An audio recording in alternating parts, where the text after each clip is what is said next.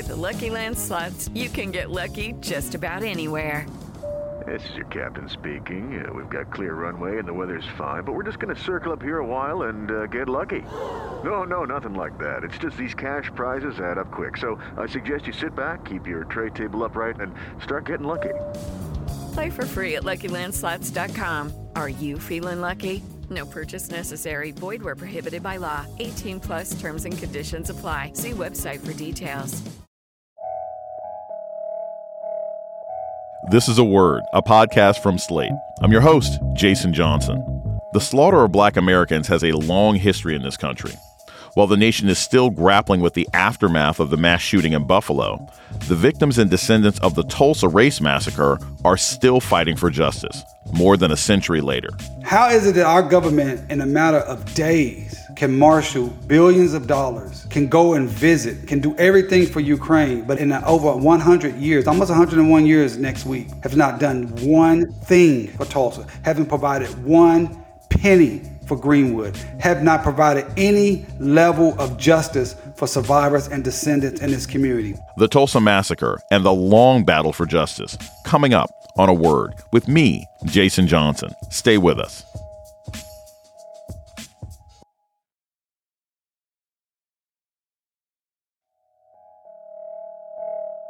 Welcome to A Word, a podcast about race and politics and everything else. I'm your host, Jason Johnson. Black communities have long been targets of white violence. The slaughter of 10 people, many of them elders, in Buffalo is just the latest example. Although a single gunman is in custody in that case, for centuries this kind of violence was deliberately overlooked or even orchestrated by local white leaders. Perhaps the most notorious example is the 1921 Tulsa Race Massacre. In the summer of that year, the Greenwood community, known then as the Black Wall Street, was attacked by its white neighbors. Hundreds of people were brutally murdered. Many more were injured, and a once thriving community was burned to the ground, its assets destroyed, and remaining wealth seized by government or financial institutions. While many white leaders long denied the slaughter or mislabeled it as a race riot, there has been a steady fight to honor the victims and survivors of Tulsa and to win some measure of justice for them and their descendants. In fact, just this month, a court ruled that a lawsuit seeking reparations for Tulsa can move forward. The man leading that suit is Demario Solomon Simmons. He's a civil rights attorney and the managing partner of Solomon Simmons Law in Oklahoma, and he joins us now on A Word. Demario, thanks for joining us today. Jason, I'm excited to be here with you, brother. You're not just a lawyer for the Tulsa victims. You're actually a member of this community. Just tell me, what's the most important thing that most Americans don't understand about what happened in Tulsa in 1921? What's something that you still think people kind of overlook or haven't paid attention to or don't realize was the case? Well, they don't realize the scope and magnitude of what happened. As you stated in your opening, massacres and destruction of black bodies and black cities and black wealth is as American as American pie, right? So this Tulsa is not unique for that particular standpoint. But what makes Tulsa so unique is that the scope and the scale of the destruction. We're talking about 40 blocks, city blocks. We're talking about 10 to 15,000 permanent residents, but at any time there were 20 to 25,000 people in Greenwood.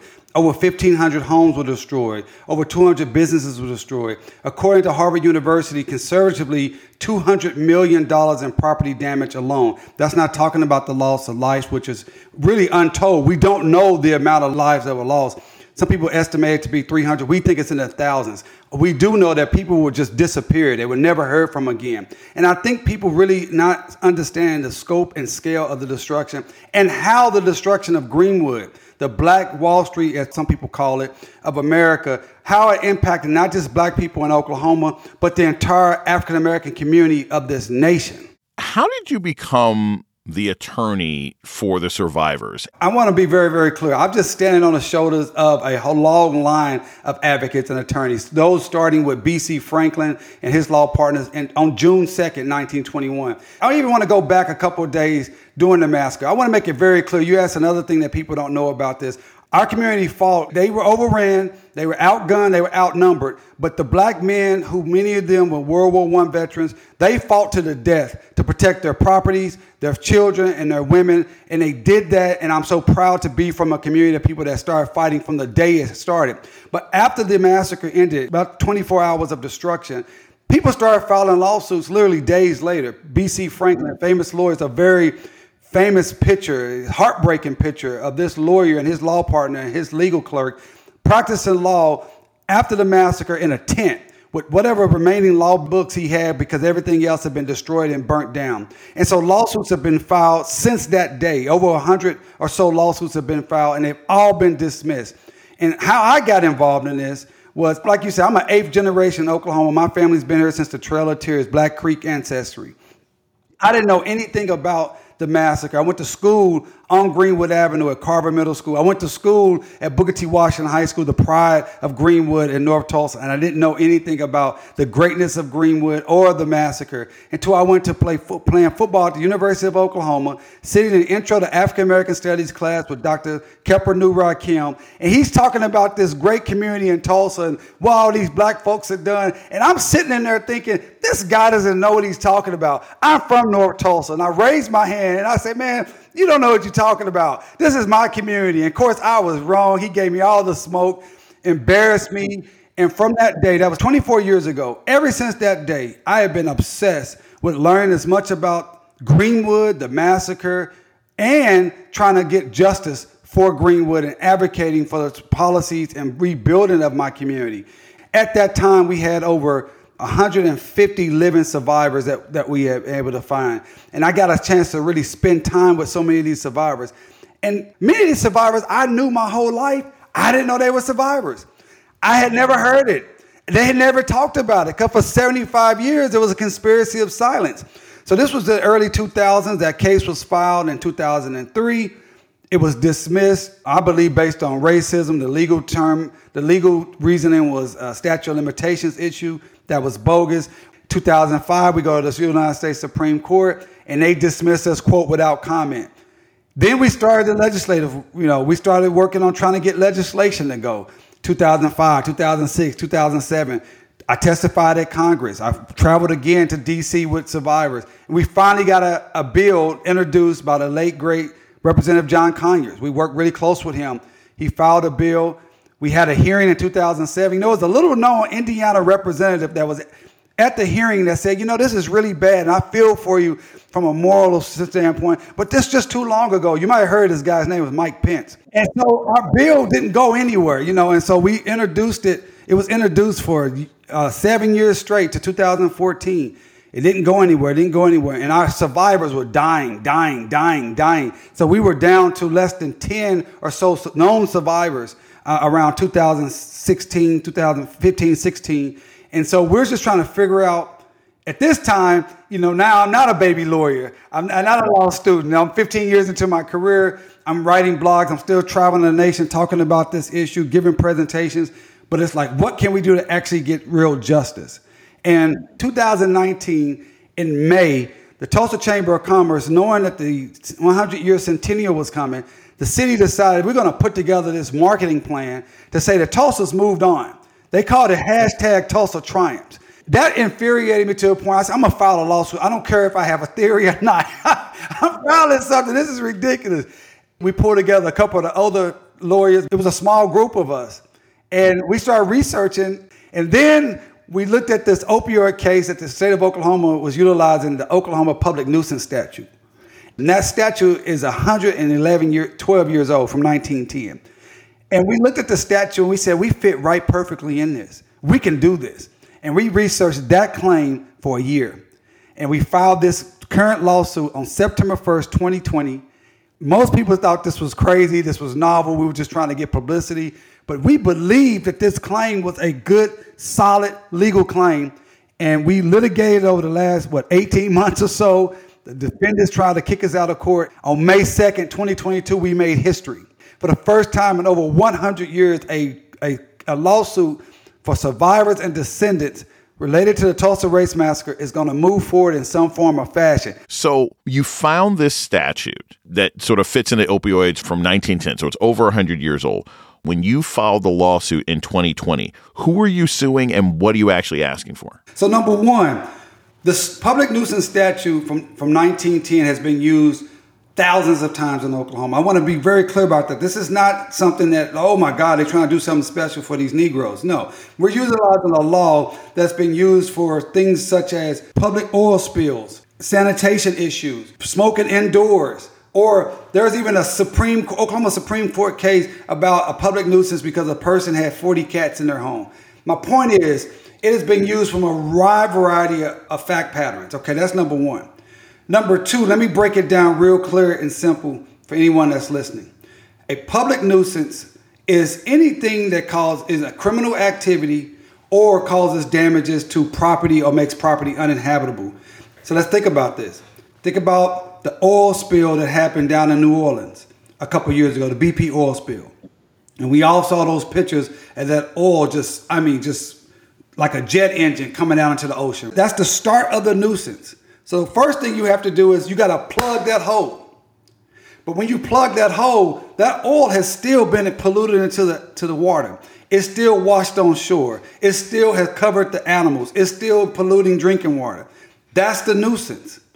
So until that oil is completely eradicated and it stops polluting, killing, and hurting the environment and people, the nuisance is ongoing. And so as long as the nuisance is ongoing, be it 1 year, 10 years, or 100 years, in our case, then there is a statute, the statute of limitation does not apply.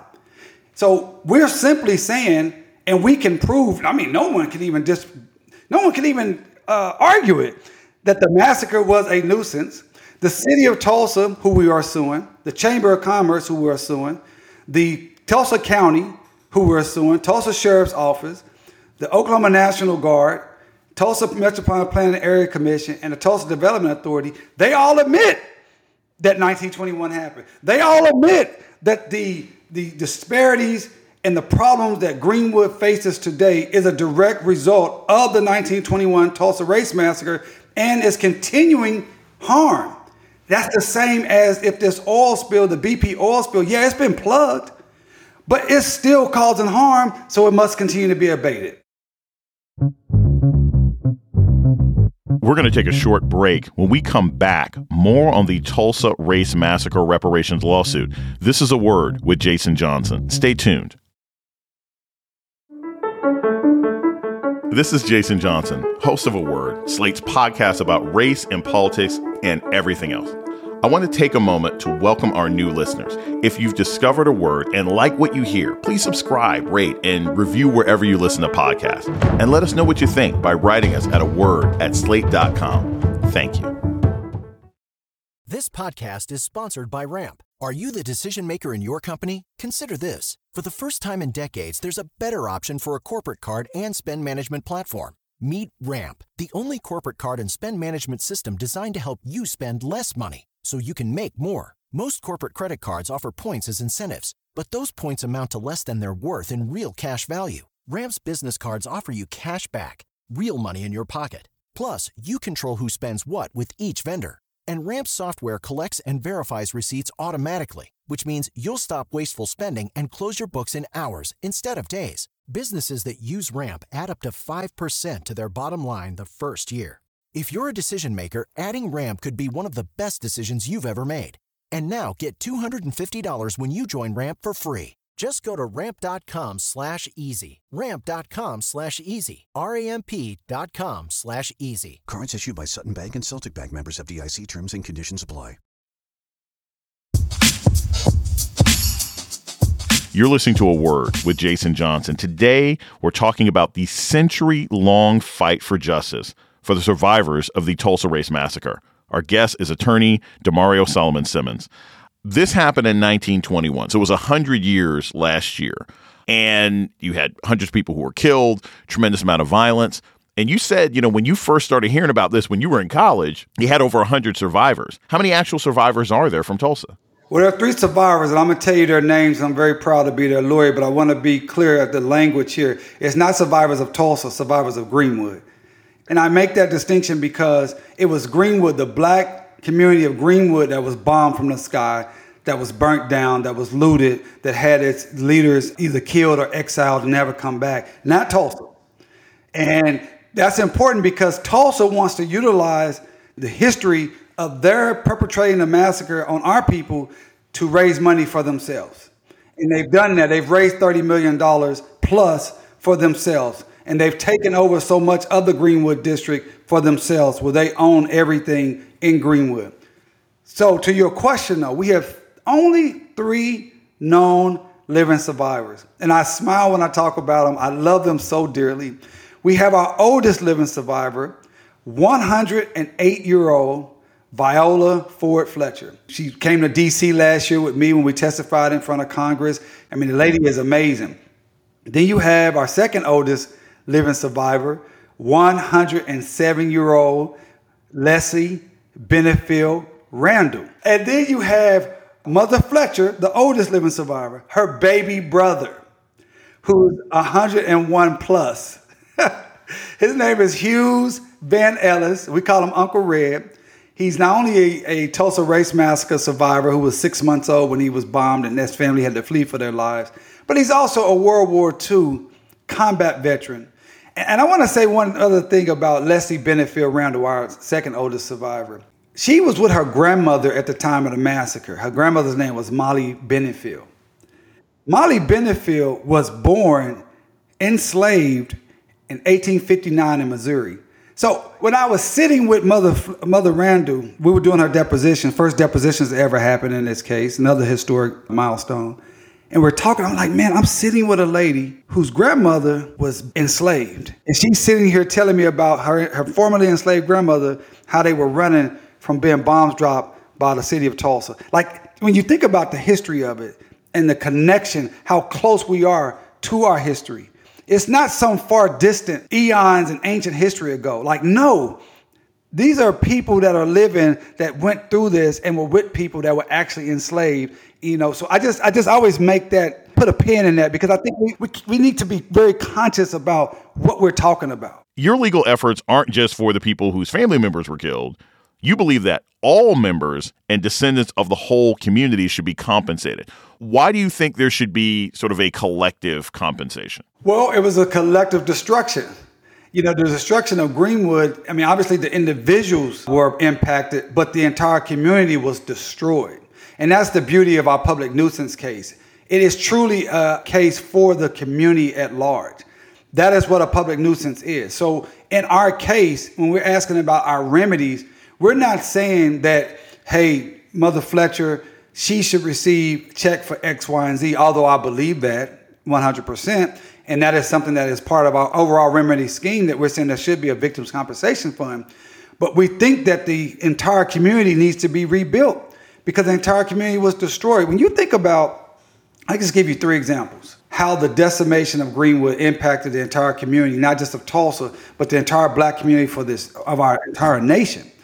First, let me start with Dr. A.C. Jackson. Maybe you never heard of him. He was considered the finest, quote unquote, Negro surgeon in the nation by the Mayo brothers of the Mayo Institute. That's what he trained with them. They went to him for counseling. He was the president of the Oklahoma Medical Association, not the president of the Black Oklahoma Medical Association, but the entire medical association in 1920, which was extraordinary because Oklahoma was a southern segregated state. But this is how much respect and love and they had for his acumen and his skill.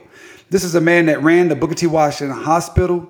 This was a man that was world renowned. This is a man who was shot down with his hands in the air, shot in the stomach 4 or 5 times as he was coming out of his house. This was an eyewitness report that was given by a white judge who was a friend of Dr. Jackson, who went to Dr. Jackson's house to try to save him. And as he was coming out of his house with his hands up and said, "Hey guys, I'm not armed," 3 or 4 of these white terrorists, like this guy we saw in Buffalo, said, "We don't give a damn who you are." And the greatest surgeon in the nation, black surgeon, bled out over 4 or 5 hours in the concentration camps. So that means his practice went away. That means that his hospital practice went away. That means the greatness that he had to give to our community and our greater African-American community went away forever. That's just one example. Second example, J.B. Stratford, attorney J.B. Stratford, the richest man in Greenwood, multi-millionaire from the 19-teens, owned lots of real estate, including the largest African-American owned hotel in the nation. Not in Tulsa, not in Oklahoma, the largest in the nation. But all his property was burnt down. He was ran out of town, went to Chicago, and he could never come back to Tulsa because they put false felony indictments on him as being the cause of the so-called riot, as they called it.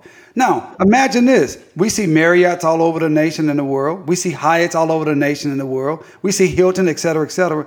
What about if Stratford's were all over the nation and the world and it was centered, based, headquartered here in Tulsa, Oklahoma?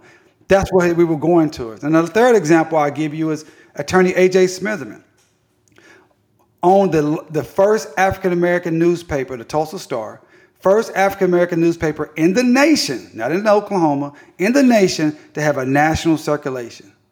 This was a man who was a national leader. He was a nationally known journalist. His property was burnt down. His business was burnt down. He was ran. In fact, he had to go to Buffalo, New York, of all places, because he wanted to put his family close to the Canadian border because they were trying to extradite him back to Oklahoma. He could never come back. So imagine if he could have continued to be in Tulsa, continued to grow, he was the first African-American newspaper in the nation with a national circulation. What that would have done for our community in Tulsa and Greenwood and for our national community. So that's where it must be a community-wide remedy and community-wide collective understanding and collective rebuilding. How did the white folks who engage in this terrorism benefit from what they did to Greenwood? And what are some institutions today in Oklahoma or even nationally that got their start or benefited from that terrorist attack? The banks. Let's talk about the banks.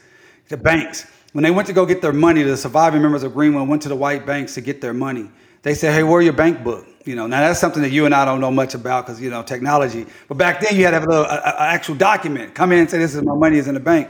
Well, the bank book's burnt up. They say, hey, sorry. And some of those banks today are owned, about 12 of those banks today are owned by a little known bank you may have heard of called Chase. Chase Bank owns about 12 of those banks. And the other bank that owns about 8 of those banks is Bank of Oklahoma, another national bank. Bank of Oklahoma is based here. Obviously, Chase Bank is based in New York. But they actually held the money of survivors. They never could get their money back. Then you had insurance companies. You had insurance companies like Hartford and Chubb who had insurance policies that they didn't pay. And we're talking about millions of dollars in insurance policies that were not paid because they bogusly utilized this race riot clause. They say, oh, we can't pay because it was a riot. So this is why this whole conspiracy to call it a riot, and this is why they call things riots across the nation. Because not only could they destroy our property, then they could make sure that we couldn't collect on our insurance payments. So you have these sophisticated people who had business and home and fire insurance, paid their premiums, and never got anything back. So it's a double whammy. So even if you were able to survive, right? If you somehow you didn't get shot or stabbed or burnt or bombed from the air, if somehow you were able to come back and you didn't have to be in a concentration camp where people were dying and living in tents for up to 18 months in the brutal Oklahoma heat and the frigid Oklahoma winter, if somehow you survived that and now you got to try to rebuild, oh my God, you have no money. You have no insurance benefits. You're literally starting from scratch.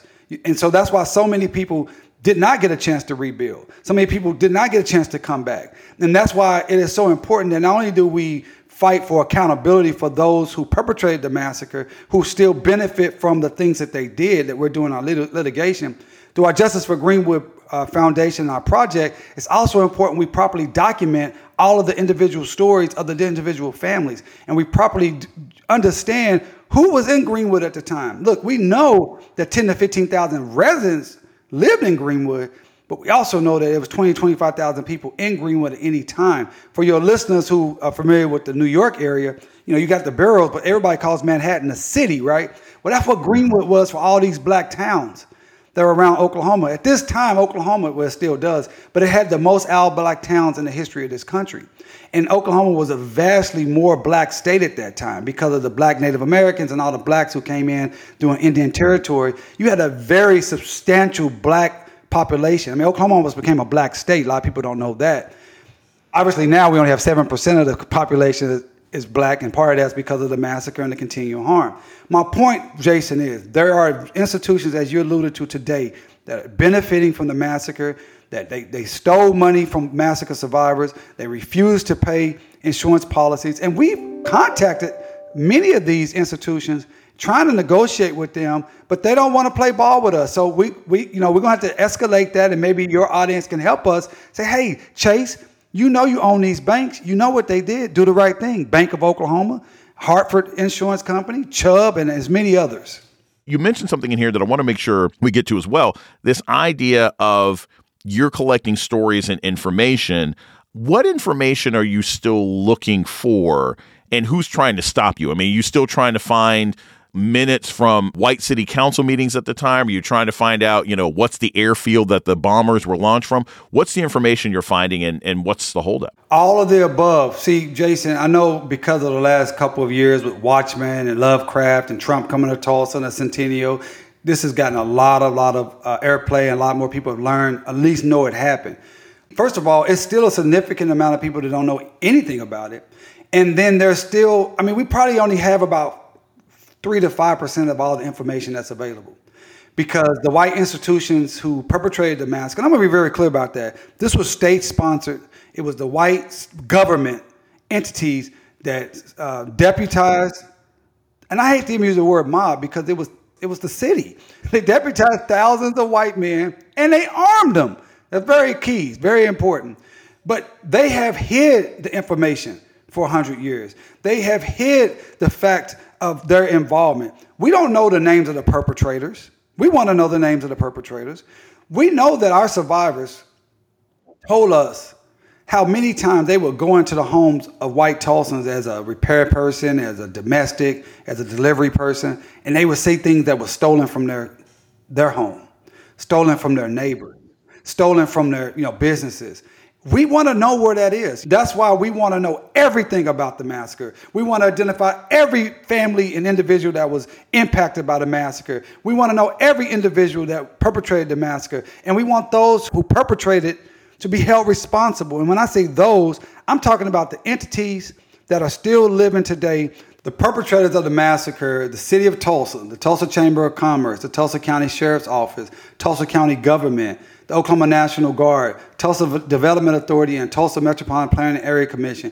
They perpetrated the massacre in the 100 plus years of continuing harm, and we want them to be held accountable. We're going to take a short break. When we come back, more with Demario Solomon Simmons about reparations for the survivors and descendants of the Tulsa Race Massacre. This is A Word with Jason Johnson. Stay tuned. Hi, this is Dahlia Lithwick, host of Slate's legal podcast, Amicus. If you're listening to this show, you might be interested in Amicus's live show that we're hosting in Washington, D.C. on Tuesday, May the 14th. My colleague, Mark Joseph Stern, and I will be talking to some amazing guests, including Sherrilyn Ifill and a sitting state Supreme Court justice, all about how originalism, a relatively recently invented way of interpreting the Constitution, has taken over the Supreme Court and radically reshaped the law. It's been doctrinal rocket fuel for the conservative legal movement and facilitated the rolling back of abortion rights, the expansion of gun rights, and the obliteration of the separation of church and state.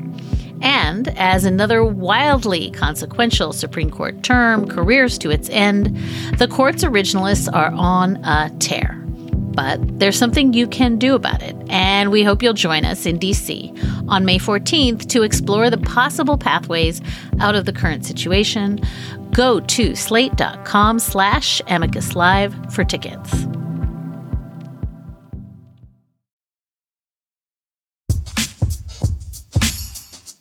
You're listening to A Word with Jason Johnson. Today, we're talking about reparations for the Tulsa Race Massacre with attorney Demario Solomon Simmons. So, Demario, last year was the 100-year anniversary of the attack on Greenwood. I'm curious as to what you think about what the president did last year.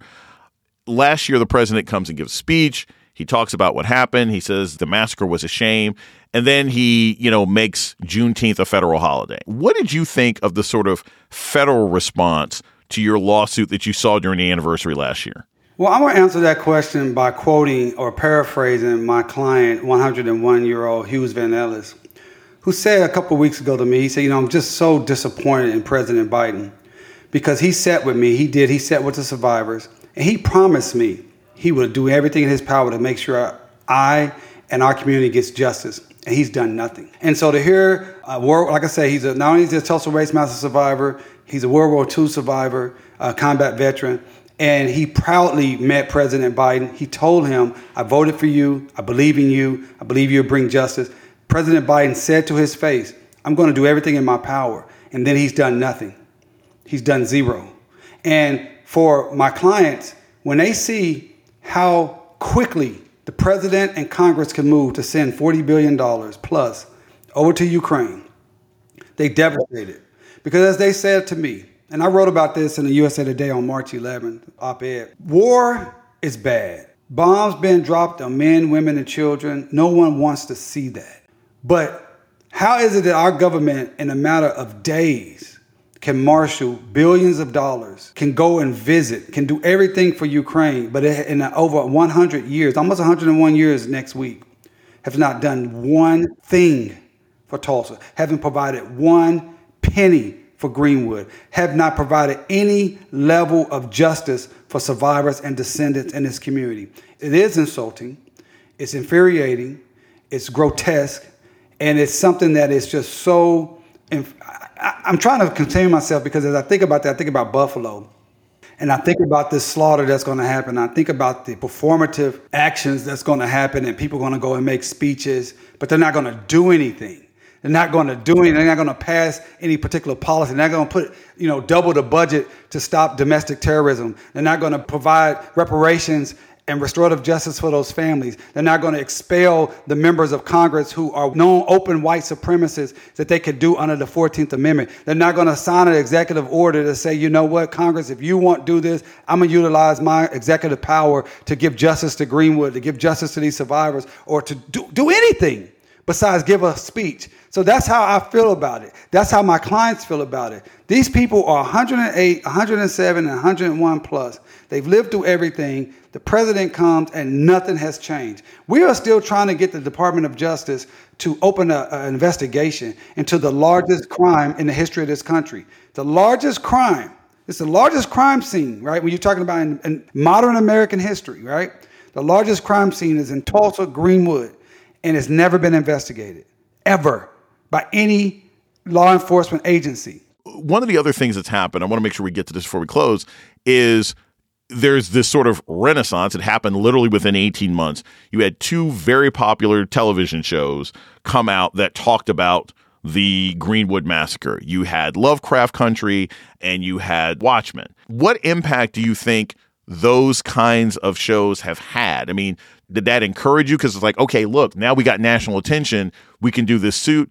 Or have there been some negative elements of that where it's like, okay, I think these shows, it was a good idea, but they're downplaying how bad it was, or they're making this look like something that it wasn't? There is positives to the mass marketing, if you may, of the story and getting it more awareness throughout the nation, throughout the world. So I definitely think there's a lot of positives there, but I think there was some negatives too. And one of the negatives that people don't think about, again, is one, they exploited this history. They didn't bring anything back to Greenwood. They didn't provide any money to the survivors and descendants. People like the Williams Dreamland Theater. When you watch Watchmen, the first scene is the Williams Dreamland Theater when the guy goes in there and he gets his wife who's playing the piano. That's the Williams Dreamland Theater. They didn't give the Williams family any money for utilizing their theater. They didn't give anybody, to my knowledge, well, I consider my knowledge, they didn't give anybody, any descendant, any survivor, any revenue, anything off those films. I think that's a problem. I think anybody, and you see a lot of people,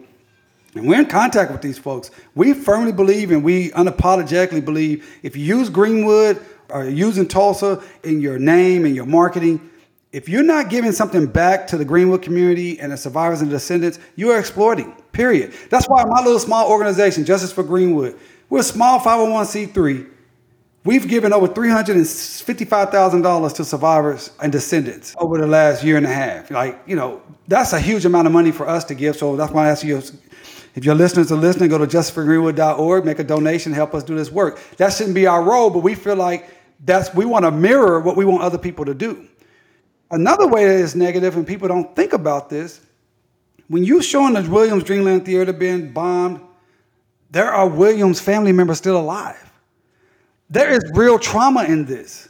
This is not some historical incident that happened 1,000 years ago.